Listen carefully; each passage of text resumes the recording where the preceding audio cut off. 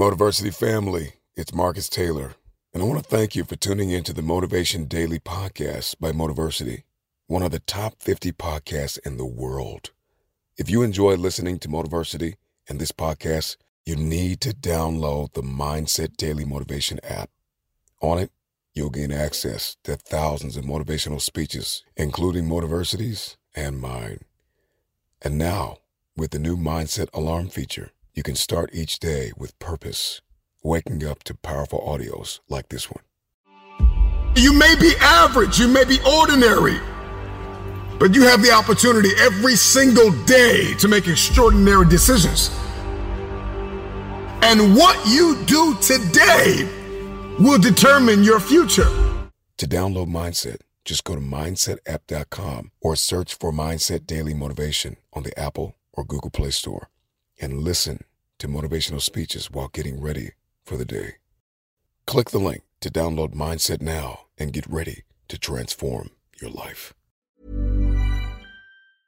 A lot can happen in 3 years, like a chatbot may be your new best friend. But what won't change? Needing health insurance. United Healthcare Tri-Term Medical Plans, underwritten by Golden Rule Insurance Company, offer flexible, budget-friendly coverage that lasts nearly 3 years in some states. Learn more at uh1.com. As a person with a very deep voice, I'm hired all the time for advertising campaigns. But a deep voice doesn't sell B2B, and advertising on the wrong platform doesn't sell B2B either. That's why if you're a B2B marketer, you should use LinkedIn ads. LinkedIn has the targeting capabilities to help you reach the world's largest professional audience. That's right, over 70 million decision makers all in one place. All the big wigs, then medium wigs, also small wigs who are on the path to becoming big wigs. Okay, that's enough about wigs. LinkedIn ads allows you to focus on getting your B2B message to the right people. So, does that mean you should use ads on LinkedIn instead of hiring me, the man with the deepest voice in the world? Yes. Yes, it does. Get started today and see why LinkedIn is the place to be to be. We'll even give you a $100 credit on your next campaign. Go to linkedin.com/results to claim your credit. That's linkedin.com/results. Terms and conditions apply. Quality sleep is essential for boosting energy, recovery, and well-being. So, take your sleep to the next level with Sleep Number. With a Sleep Number smart bed, you can individualize your comfort level and enjoy a better sleep night after night. J.D. Power ranks Sleep Number number 1 in customer satisfaction with mattresses purchased in-store. And now the Queen Sleep Number C4 smart bed is only $1,599, a saving of $300, only for a limited time. For J.D. Power 2023 award information, visit jdpower.com/awards. Only at Sleep Number stores or sleepnumber.com.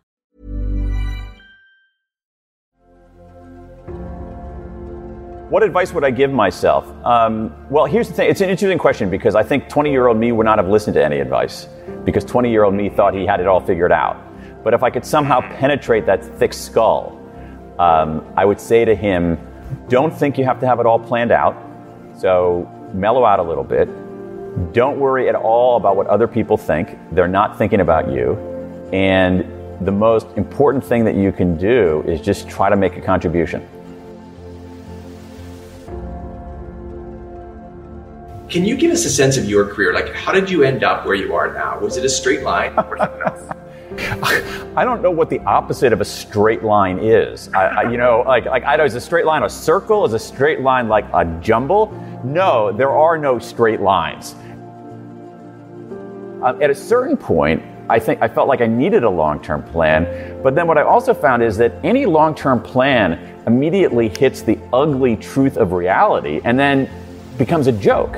And so for me, I think very carefully about what's next. What's next?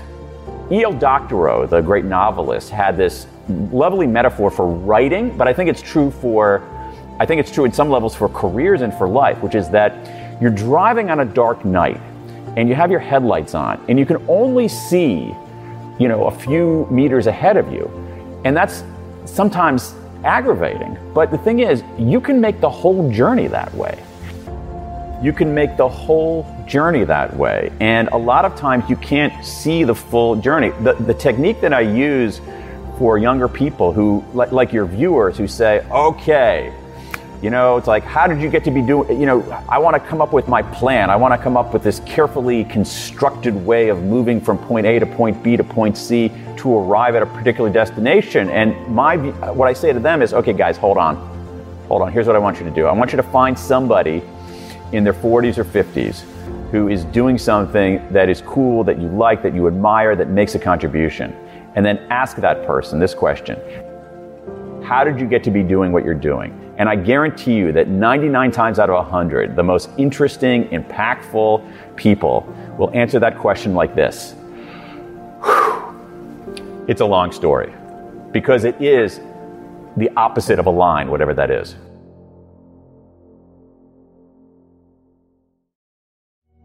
There are 4 core regrets over and over again, and they tend to transcend the domains of life. We often think of our regrets as like, oh, I have a career regret. Oh, no, but I have a health regret, or I have a romance regret. But what I found is the 4 regrets are these: foundation regrets. Foundation regrets are, if only I'd done the work. These are regrets people have about not studying hard enough in university, or not taking care of their health, or smoking, or not eating right, or not saving money. Small decisions that accumulate to bad consequences. The second one, huge category, boldness regrets. These are regrets that people have that say, if only I'd taken the chance. They didn't start a business. They didn't ask that crush out for a date. They didn't travel. They had an opportunity at one point in their life to do something beyond play it safe. They chose not to do that, and now they regret it.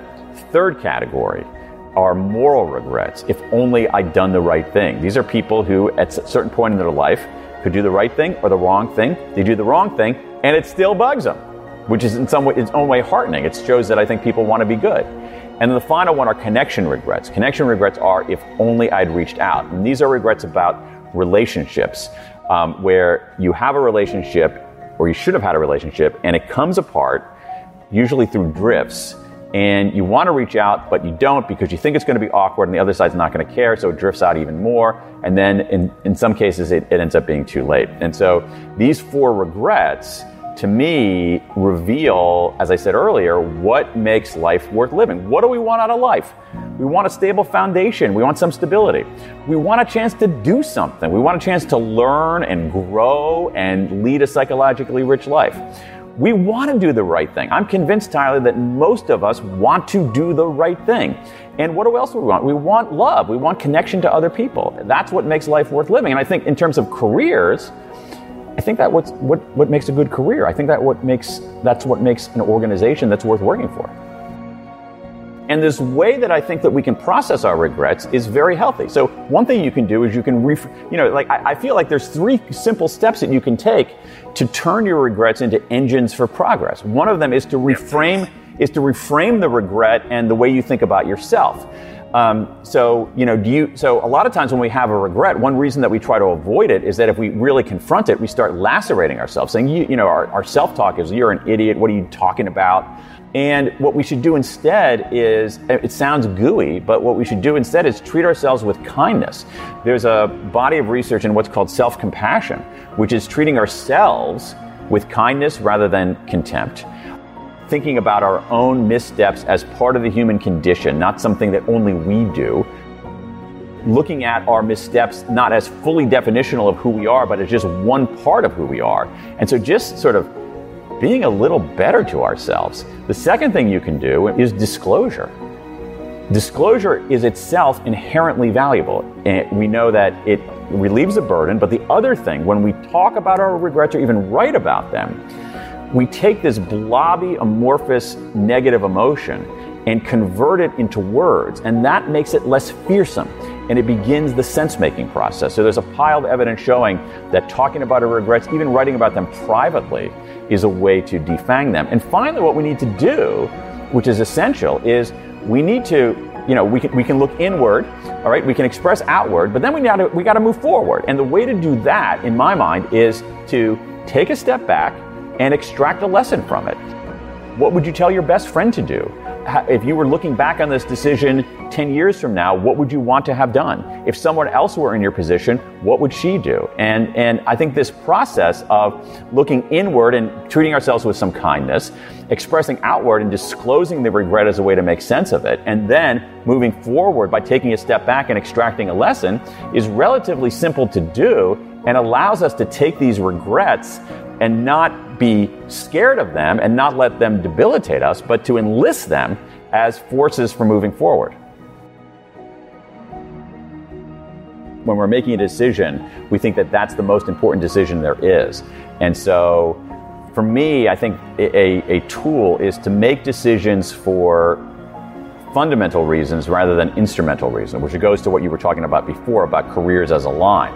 That if we make decisions, if I decide I'm going to major in this because it's going to lead to that, which is going to lead to that, which is going to lead to that, I think that's a bad idea because you have no idea where it's going to lead. If you major in something because you like it, because it's interesting, because you find it compelling, major in that because you're going to learn a lot, you're going to do really well, and you have no idea where it's going to lead. And so, you know, the reason that I like making decisions for fundamental reasons rather than instrumental reasons is not because I have this noble view of the world. It's that instrumental reasons don't work because the world is so complicated. So you're better off just making decisions for fundamental reasons, doing things you care about that are meaningful and that contribute, and being alert to opportunity along the way, recognizing that, as you said earlier, that the path is not a path, it's the opposite of a line. It's a messy, three-dimensional squiggle. Sometimes we have the sequence wrong. We think, okay, I'm going to figure out what I'm going to do and then do it. But what I found in my own life, and I think the lives of others, is that sequence is off. That actually the way to figure out what you want to do is to do stuff. So the doing actually leads to the figuring out rather than the other way around.